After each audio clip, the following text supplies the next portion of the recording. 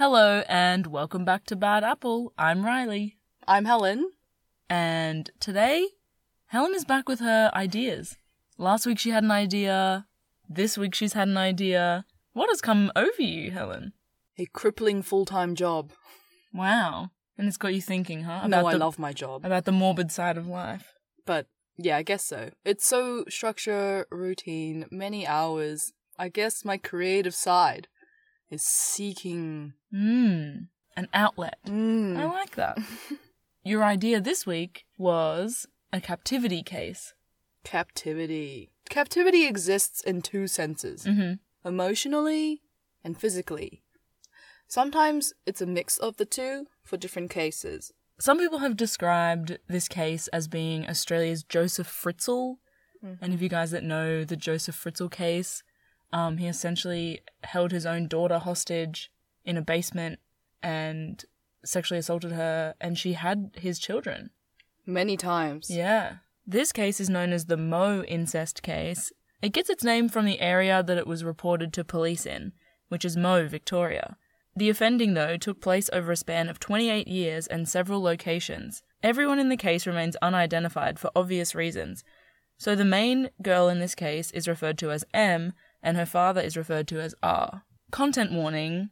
We don't always do these because I feel like there is a little bit of a presumption that if you're listening to a true crime podcast, there's going to be some content. But content warning for this one because there is significant discussion of sexual assault and other physical violence. So yeah, if that's not your thing, tune out now. This is not the story for you. Not the story for you. The abuse began in 1977 when M was 13 and her father 34. M had come home from school of an afternoon, where she was told by her father to go into his bedroom and get undressed. She followed these instructions out of fear that she would get into trouble, and that her father would yell. She was told to lay on the bed, where her father kissed her on the lips and touched her exposed breasts. While M was afraid, as a result of her limited experience, she thought that all men must be like this. During this interaction, R told M, "You're damaged goods, and no one will want you." This was the beginning of ongoing sexual abuse that M experienced in her family home. Around a month after this first offense, R's behavior became more brazen, and he began touching her on the breasts and bottom in public on a number of occasions, including in front of M's friends. The kissing became a daily occurrence, and when M spoke up about her uncomfortability, she was told by her father that if he couldn't have her, then no one could, and that he could do whatever he wanted to her. After this, M stopped inviting friends to her house and became socially isolated. Soon, when M was 14, she moved with her mother and two brothers to a house in Preston, a northeastern suburb of Melbourne. For the month that they lived there, M did not see her father, and therefore the offending stopped.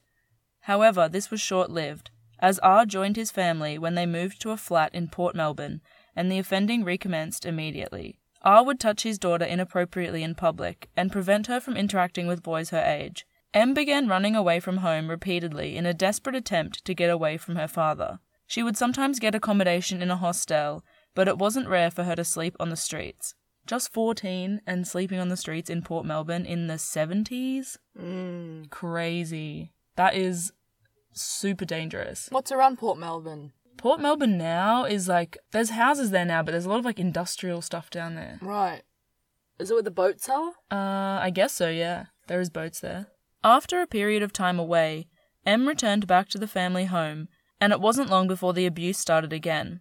By this point, R's alcohol abuse had become more severe. This led to the first occasion where he forced his daughter to engage in sexual intercourse. This occurred on the 28th of September 1980. M told her father that she didn't want to have sex with him, but he responded with, "You'll do as I tell you to do. You'll do what I want." And M didn't argue with him through fear that he would hurt her further. Over the next 5 months, this occurred on a number of occasions, particularly after R had been drinking. A few months into this pattern of offending, M ran away again. She'd been diagnosed with epilepsy and was on medication, and as her mental health declined, she attempted to overdose on her epilepsy medication while she was away from home. She was hospitalised for 3 days at the Prince Henry Hospital, which is now the Monash Medical Centre in Melbourne South. During this time, she told a doctor and a social worker what had been happening at home, including the sexual violence at the hands of her father. While the social worker attempted to find alternative accommodation, none was available and M had to return home.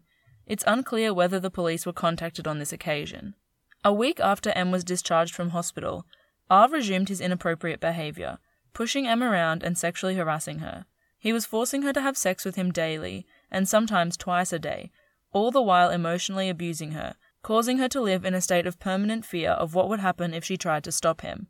Over the next 5 months, R forced his daughter to have sex with him on approximately 70 occasions. M wasn't 18 yet and had already experienced such horrific abuse at the hands of her father, someone she should have been able to trust.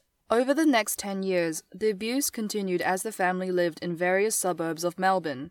It's estimated that M was forced into sexual intercourse by her father approximately 700 times during this period. In February of 1990, things came to a turning point as M, who was now 25 years old, became pregnant with her father's child. R refused to believe that the child was his and called his daughter a slut and a, quote, worthless piece of shit, in addition to the physical abuse that she suffered during her pregnancy. This is when R became even more restrictive over M's movements, sending his friends to watch her whenever she left the house. M gave birth to a baby boy in November 1990 who suffers from an intellectual disability. You might be thinking, this woman has just had a child. There's a lot of appointments and paperwork and just interpersonal connections that go into having a baby. Did no one ask any questions about it? She was still living in the family home and no one asked anything?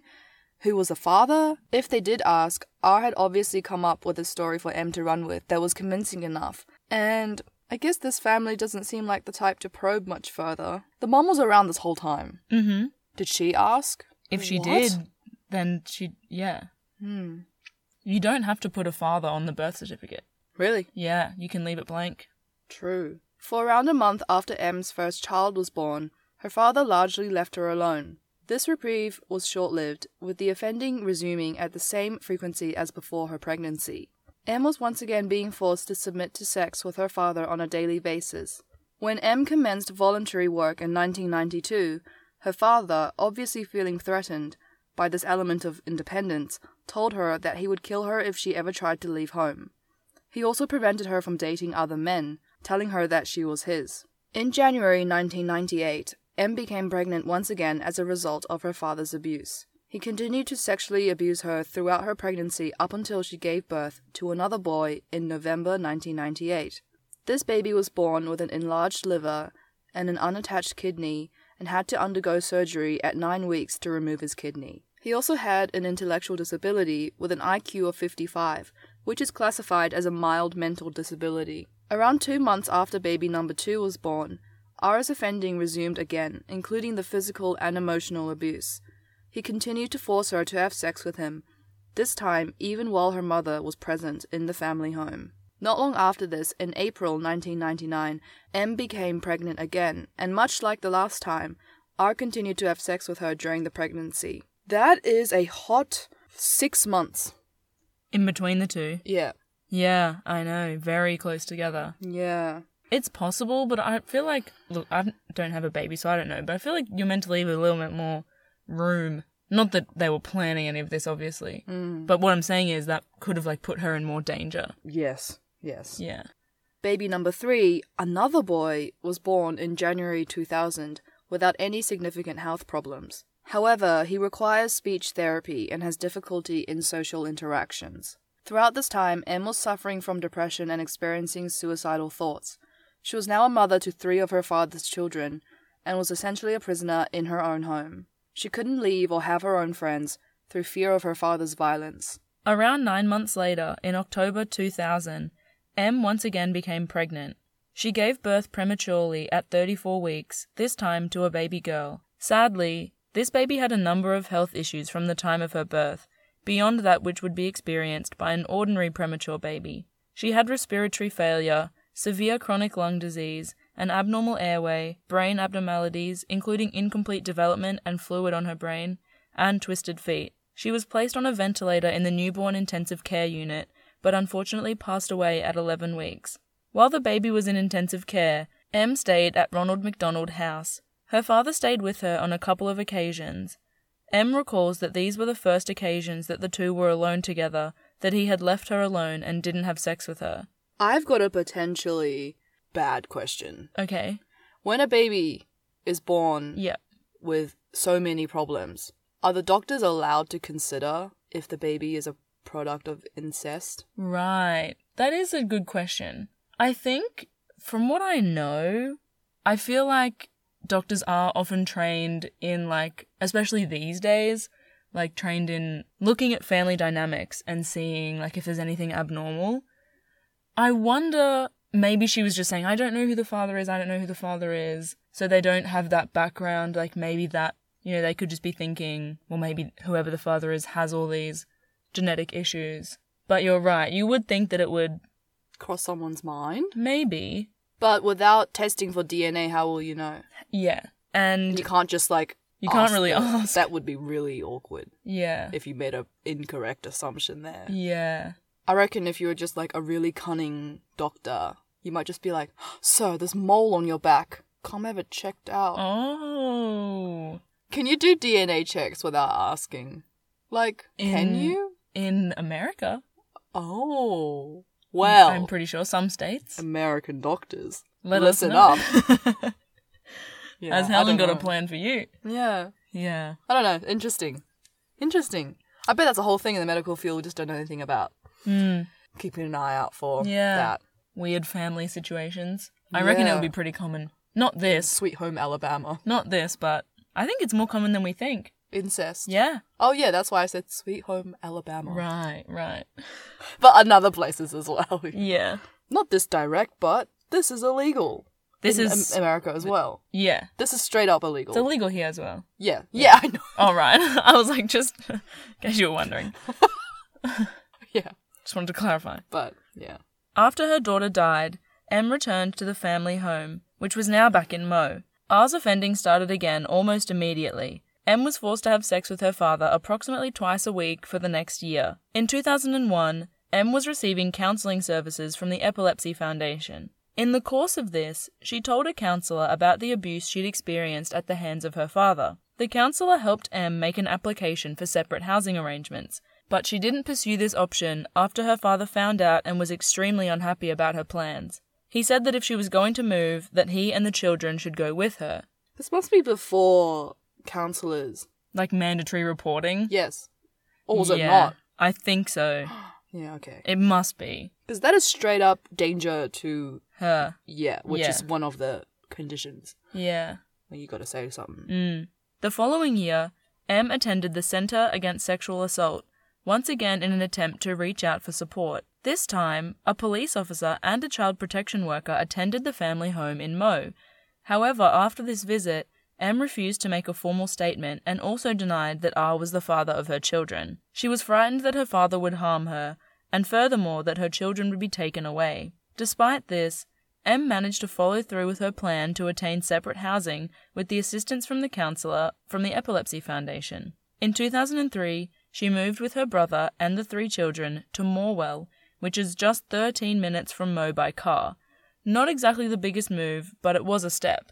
However, R was undeterred by this separation and continued to visit her and ask her to come visit him with the children. What started as the potential for a new beginning quickly returned to the living hell that Em was experiencing before she left. She remained under her father's control emotionally and physically. As the prospect that someone would find out about the abuse became more likely, with Em now out of his control and the involvement of authorities, R's behaviour continued and perhaps became more brazen. R would visit Em in her new home under various pretexts and force her to have sex with him. On one occasion, in January 2005, 2 years after Em had moved from the family home, R came to her house at night after he had been drinking. Em was in her room, and her children and her brother were asleep in other rooms of the house. While Em was putting laundry away, R entered the room and groped her breasts. Em pushed her father away, to which he responded, "I'll teach you to knock me back," as he grabbed her around the throat and pushed her against the wall. R punched his daughter in the stomach 3 times before she was able to protect herself by kneeing him in the groin.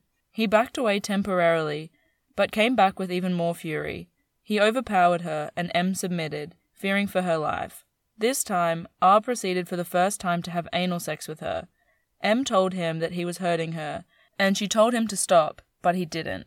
1 month after this incident, Em once again told her counsellor at the Epilepsy Foundation about the abuse.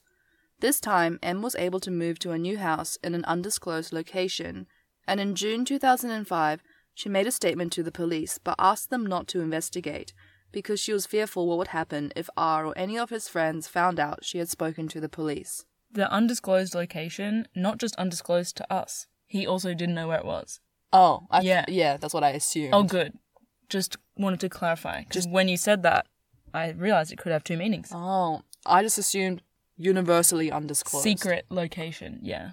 It wasn't until 3 years later, in 2008, that she asked police to investigate her claims. At this point, she was 43. Mm-hmm. So that's 30 years after the first time she was abused. That's true. And her father would be 64. Mm-hmm. Maybe he was getting old and a bit like... Right, so she thought he can't, get me. Possibly. Felt a bit safer. Yeah. I could see that, maybe. Yeah. The police interviewed R in July 2008, and they took a forensic sample. While R denied the claims in the interview, the forensic sample was undeniable, proving that R was the father of M's 3 sons. I just realized that she lost the only girl she had. Yeah. How sad. At this point, R was charged with 83 sexual abuse offences. Police served an intervention order on R in 2009. When they gave him the order, R made a number of derogatory remarks about M and said that if he found her, he would kill her, which would really prove the point of the intervention order here. Really smart. Really good thinking. He really sent it home with that. Yeah. When the person handed him the paper, Yeah. they were like, well, Fine, good. Yeah. I'm glad I'm here. When R appeared in court in November 2009, he pled guilty to 10 counts of incest, 2 counts of indecent assault of a girl under 16, 2, Yeah. and 1 count of common assault, Yeah. 1. Yeah. And then he just asked that the remainder of the charges be taken into consideration. When you get when there's so many, Be taken into consideration. you're just he's kind of saying, yeah. Yeah, there was 700. There's 83 charges here. Oh. Yeah, there's not 700 because you can group offending together. You can group offending together so that you can make it into a charge easier. They won't be able to establish evidence from every single time because there just wouldn't be enough of a record. Yeah. But it would be easier to establish for this period of 5 months, it was approximately this frequency. I remember this, this, and this. I have this evidence that I told this person, and so that is one charge. So it's not about occasions? No. Oh. Not always. Ah. Yeah. I see. Especially when we're talking on this magnitude. Yeah. Yeah. Despite his guilty plea, R sought evidence which would minimize his role in the offending during his psychological and psychiatric assessments. He alleged that M played a large role in the offending and that she effectively wouldn't leave him alone. He also spoke of significant childhood trauma and a history of mental illness. R was born in 1943. At the age of 13, his mother died from pneumonia. After this, R was raised by his father, who he described as a bastard. He said he would be singled out by him for punishment and that he believed he was admitted to hospital in a coma at 5 years old as a result of being beaten by his father. After his mother died, R dropped out of school. He said that he had always struggled to make friends and that this had persisted until he was arrested for these matters. He was getting on with the other prisoners in remand. Yeah. He suddenly could make friends. Yeah. He'd found his people. R was married in 1964 and described it negatively. He said he wasn't able to argue with women or assert himself. Sure. And had lost contact with his family after he was married. He engaged with a number of odd jobs after leaving school, but he could no longer maintain employment as a result of his problems with alcohol and had not worked since 1991. He had been on the disability support pension since 1996 as a result of his alcoholism and smoking and a number of medical issues related to these two things. In terms of mental health, this was also an ongoing issue for R.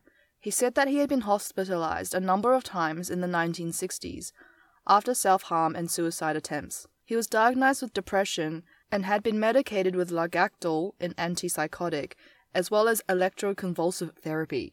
R denied having a problem with substance abuse, but evidence was presented of a previous drink-driving offense. The court also heard evidence about R's psychosexual history, which I learnt is not someone being crazy about sex. Mm. That was my first impression of the term. I can Psychosexual. I can see where you would get that. It's about what? The development, the psychological part of sexual development? Yeah, I guess so. Yeah.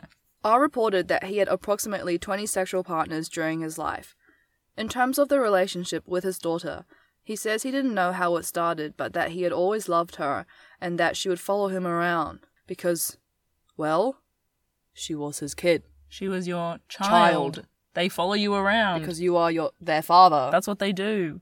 He described being in a loveless marriage in his 40s when the relationship with his daughter started. He described this time as bad years. Yeah, it was bad for everyone. Champion. Maybe he had that histrionic personality disorder where you just think everyone is in love with you. And he was like, oh, this kid is in the... Even though that's fucked. Yeah. That's so wrong. But like, intolerable. He is... Yeah, he's horrible. Oh, she was following me around. Oh, yuck. Get in the bin. What did you expect when you became a father? I don't know. Like a child to not do that? What? That's what they do. Because they don't know how to do anything. Yeah, you give them food. And you help them learn things. That's all you do, isn't it? Makes no sense to me. He's speaking gibberish. Yeah. He once again tried to shift the blame onto his daughter, saying that he had tried recurrently to stop the offending, but his daughter had wanted it to continue. He said he didn't know why she didn't report it, and that he was never violent or coerced her into staying quiet. He said that most of their sexual encounters had been vaginal, but that it's possible he had anal sex with her on the last occasion. End this paragraph, I'm over him. Yeah. It's about to get worse. The psychiatrist, Dr. Sullivan, believed that R had a number of maladaptions as a result of his mother's death and the paternal alcohol abuse and violence he had experienced as a child. Dr. Sullivan was of the opinion that R had a significant personality disorder, which had been relatively persistent over the course of his life, and had manifested in the chronically depressed mood, aggression, self-harm, long-standing relationship difficulties, impulsivity, and substance abuse. In terms of substance abuse, Dr. Sullivan did not believe R when he said he didn't have a problem. R exhibited significant cognitive impairment, which was consistent with long-term alcoholism. Dr. Sullivan noted that while this personality disorder was significant, that it would not constitute the sort of lack of control that was seen in R's offending. He also said that R was not so cognitively impaired that he would have been unable to understand his actions. He also said that his intoxication would not have significantly impaired his cognitive capacity in a way which reduced his culpability. While there may have been times that R was not in a position to make a calm or reasoned decision, this did not account for the totality of his offending. Dr. Sullivan was able to shed light on R's tendency to minimize the issue with alcohol and the cognitive distortions relating to his daughter's role in the relationship. These were regarded as self-deceptions, which were common in people with similar personality disorders. He said that these distortions would have allowed R to continue the offending, even though he knew it was wrong. Overall, Dr. Sullivan said that there was no causal link between R's mental health and his offending, meaning that his culpability was not reduced.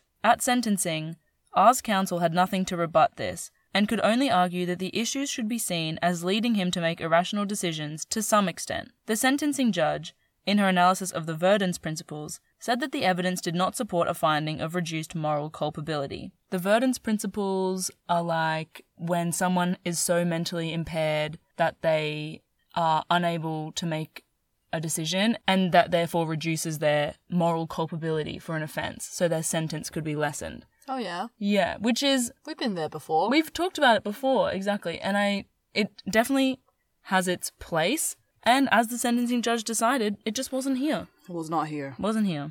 The only thing taken into account at sentencing was R's advanced age. There is a principle, essentially, for the courts to give mercy to prisoners who are faced with the prospect of death in custody, that they should deliver a sentence which allows people to have a prospect of life after prison. However, even this was not given great weight, and R was sentenced to 22 years and 5 months in prison in November 2009, with a non-parole period of 18 years, meaning he would be 84 before he's eligible for release. The sentencing judge delivered the following remarks, quote, "You defiled your daughter over many years on a regular basis. Your offending involved a gross breach of trust. To describe your treatment of your daughter as appalling is a gross understatement. R appealed his sentence in 2012, arguing that the sentencing judge had not given enough weight to his age and mental impairment. But the sentencing judge's reasoning was reaffirmed and his appeal was dismissed. M was essentially a prisoner at the hands of her father for 28 years. During this time, she was raped by him around 1,500 times, in addition to constant sexual harassment and emotional and physical abuse. She experienced a traumatic premature birth and lost that child as a result of other genetic illnesses. Her disenfranchisement at the hands of her own father meant that it took over 7 years from her original disclosure of the abuse to receive assistance in removing herself from that situation. This has got to be one of the most angering cases that we've done. Yeah. I was thinking about the sentence, and his total sentence was 22 years and 5 months, but she was abused for 28 years. And I know that normally I'm the first person to be like, oh, there's a system, and we have laws, and we have precedents, and whatever. But oh my god, I wish we didn't. At this point, like, I wish we didn't for this case. I wish we could just be like, you're going to jail until you, like, doesn't matter if you die in there, you're going to jail for longer. Are you just not allowed to sentence someone for that long if it's, like, assault? There would be, like, minimum and maximum sentences for each offence. And then, even though there was a lot, they would have had to take into account principles of, like, where certain ones would have had to be served concurrently instead of consecutively, and things like that. So I'm sure that it was all above board, but I kind of wish it wasn't above board. This doesn't make sense to me. Literally the court sends it with 40 life sentences. You're right. For the hypothetical afterlife. Yeah. But now, suddenly someone's like, oh, we can't let him think he's gonna die in there. Yeah. He will. Just let him. Because he hasn't just ruined his daughter's life, he's ruined everyone in his family's life. Yeah. Her mum, her brothers. All the kids. Those 3 children. Yeah. How do you live with that? Yeah. Is it better or worse that your victim has to keep living on with that? Question. Good question. That's the question. I hope from the very bottom of my heart that she's doing much better, and I hope that she's getting the support that she needs, and that the children are getting the support that they need, and the rest of the family. Especially, I feel like I've been, this week, which will be last week when you guys are listening to this, there has just been, it's just one thing after another at this point. For women this week, we've just been copping it. Yeah. In the world of politics in Australia. And interpersonally, I've been having a crap week. Yeah, well, there you go. Me too. But that's probably not because I'm a woman. Probably not because of the patriarchy, but other things are. Yeah. And I am tired of it. I'm tired of it, and this is upsetting me. So look after yourself. And look after the women around you. But I feel like if a father was assaulting his son like that, obviously he can't have his children. But it could probably go for just as long and just as under the radar as this one had gone on for. Yeah, that is very true. Despite whatever system, no one followed through or spoke up, you know? Yeah. Or asked enough questions, probed enough into what was going on. Yeah, and I know the first time she spoke up was in the 70s. And I'm assuming, like, that's well before we're thinking about mandatory reporting. We're barely thinking about psychology. Yeah. So... Or gay rights. Yeah. Or Aboriginal people were barely in the Constitution. Or race equality. Yeah. So... Yeah, but the system has failed on multiple occasions here. And it probably continues to fail, to be honest. People would be slipping through the cracks every day. I read an article about, like, incest and in Victoria, and apparently, obviously, so much of it just goes unreported. But they estimate that it's, like, one of the most common types of sexual offending. Really? Yeah. Damn. Yeah. I guess it doesn't always have to be, like, sex. It can be, like, other sexual assault or sexual harassment, but, like, that inter-family offences are one of the most common. Yeah, that makes sense. I mean, it doesn't make sense, but I feel like a lot of the cases you hear about is someone they know, and if it's someone they know, it's more likely their family or friends, but, like, family, you know? Yeah. Especially if they're young. Yeah. Like, you're a kid. Who do you know? Yeah, you know your family. Yeah. It's interesting. It is interesting to throw up, like, why this kind of sentencing for assault, like, so drastic from murder. Yeah, like, murder is obviously, like, we've constructed that as the worst offense you can commit as a person. But the fact that, like, there's no really other way to put this, but the fact that you can, like, murder one person one time in whatever circumstances, like some fit of rage or, you know, whether you've been planning it or not, and you can go to jail for life, but you can assault someone so violently for decades and get 22 years. You know what I just thought about? Do you think it's anything to do with the Bible? The Bible? Maybe. You know how, I haven't read the Bible, girl. This is on you. There's a bunch of stuff you just shouldn't do that God says. Yeah. There's like 10? Is it commandments? I've heard of that. I have heard of that. And one is like, you cannot kill another person. Uh-huh. God didn't write anything about sexual assault. That's true. God was not thinking ahead. But you are right. I feel like inherently, because our societies have evolved from these, like, religious groups and, like, where church and state were so linked, and they're separated now, but of course we still have the hangover of religion in our laws. Obviously we do. That's why it took so long to get marriage equality, I guess. I just Googled it and I hit it spot on the head. The 10 Commandments, and one is thou shalt not kill. What are the other ones? The other ones are... What is... I am the Lord thy God. What? The first three? That's me on Saturday night. The first four are just gas-ups. No other gods before me. The 10 Commandments are, I am the Lord thy God. Is that one? Or is he just saying that? I'm pretty sure that's a commandment. It's the opening phrase of the 10 Commandments. Okay. That's the preamble. No other gods before me. Mm-hmm. No graven images or likenesses. Not take the Lord's name in vain. I've heard that one before. Remember... Shout out Anne-Marie. Shout out Anne-Marie for the 4th commandment. That's the only one she ever caught up me for. Remember the Sabbath day. We're 5 commandments in, and he's only been talking about himself. Now we start with the rules. Okay. Honor thy father and thy mother. I don't like that one. It comes first. Thou shalt not kill. Thou shalt not commit adultery. What is, like, the definition of adultery? God will inflict serious diseases on the Pharaoh and his whole household. Adultery. Oh, because the Pharaoh slept with Abram's wife. So it's cheating. Yeah. Thou shalt not steal. Thou shalt not bear false witness. That's so specific. Yeah. Thou shalt not covet. What does that mean? Covet? Oh, like take? But that's stealing. It's like, don't covet your neighbour's house. Is that adverse possession? You shall not covet means we should banish our desires for whatever does not belong to us. So I guess it's the precursor to stealing. No, it's when you want that thing. Oh. You shall not even desire Don't it. covet it. Do not desire it and Right. do not steal it. That makes sense. Both.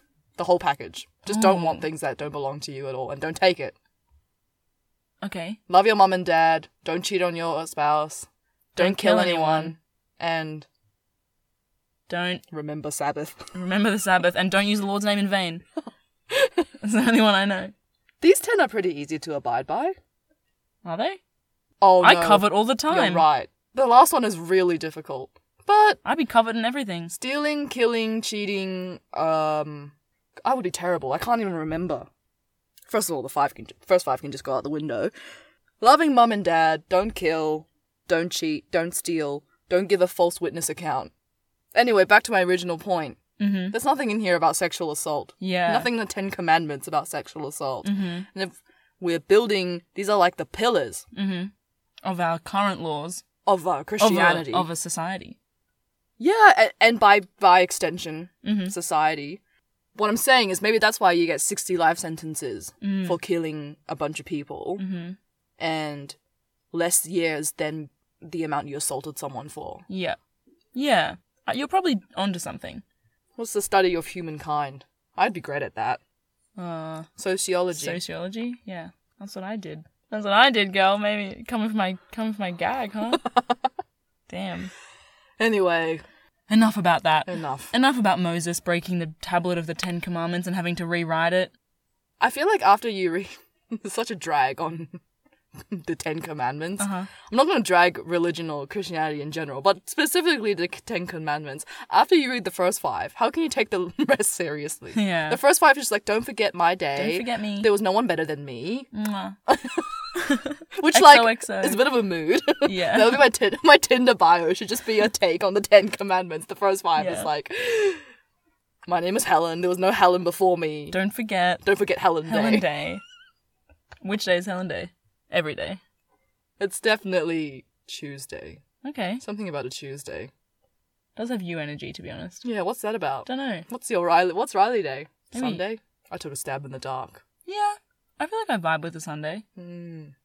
Well, That's all for today. that is all. We hope you enjoyed hearing about this horrible case. We hope we have satisfied your morbid curiosity. It was tough. We took one for the team. We're angry. We're angry. You're probably angry. Uh-huh. Is the man still in jail? Yep. He will be in jail until at least 2027. Okay. So we've got time. At which point he will be... Eligible... Oh, he'll be 84. Okay. Interesting. Yeah. You know, average life expectancy for a man, it's getting up there. Mm-hmm. Especially not an alcoholic man either. That's an average man. Well, we've mentioned the big guy enough this episode. That's We've true. given him a lot of credit here. We- So so- if he wants to, like, shine some light on he's some listening. justice on this, I mean, just smite someone, you know? You Big could just man. point your finger. God, if you're listening. Yeah. All right. See you guys next week. See you. Goodbye. Bye.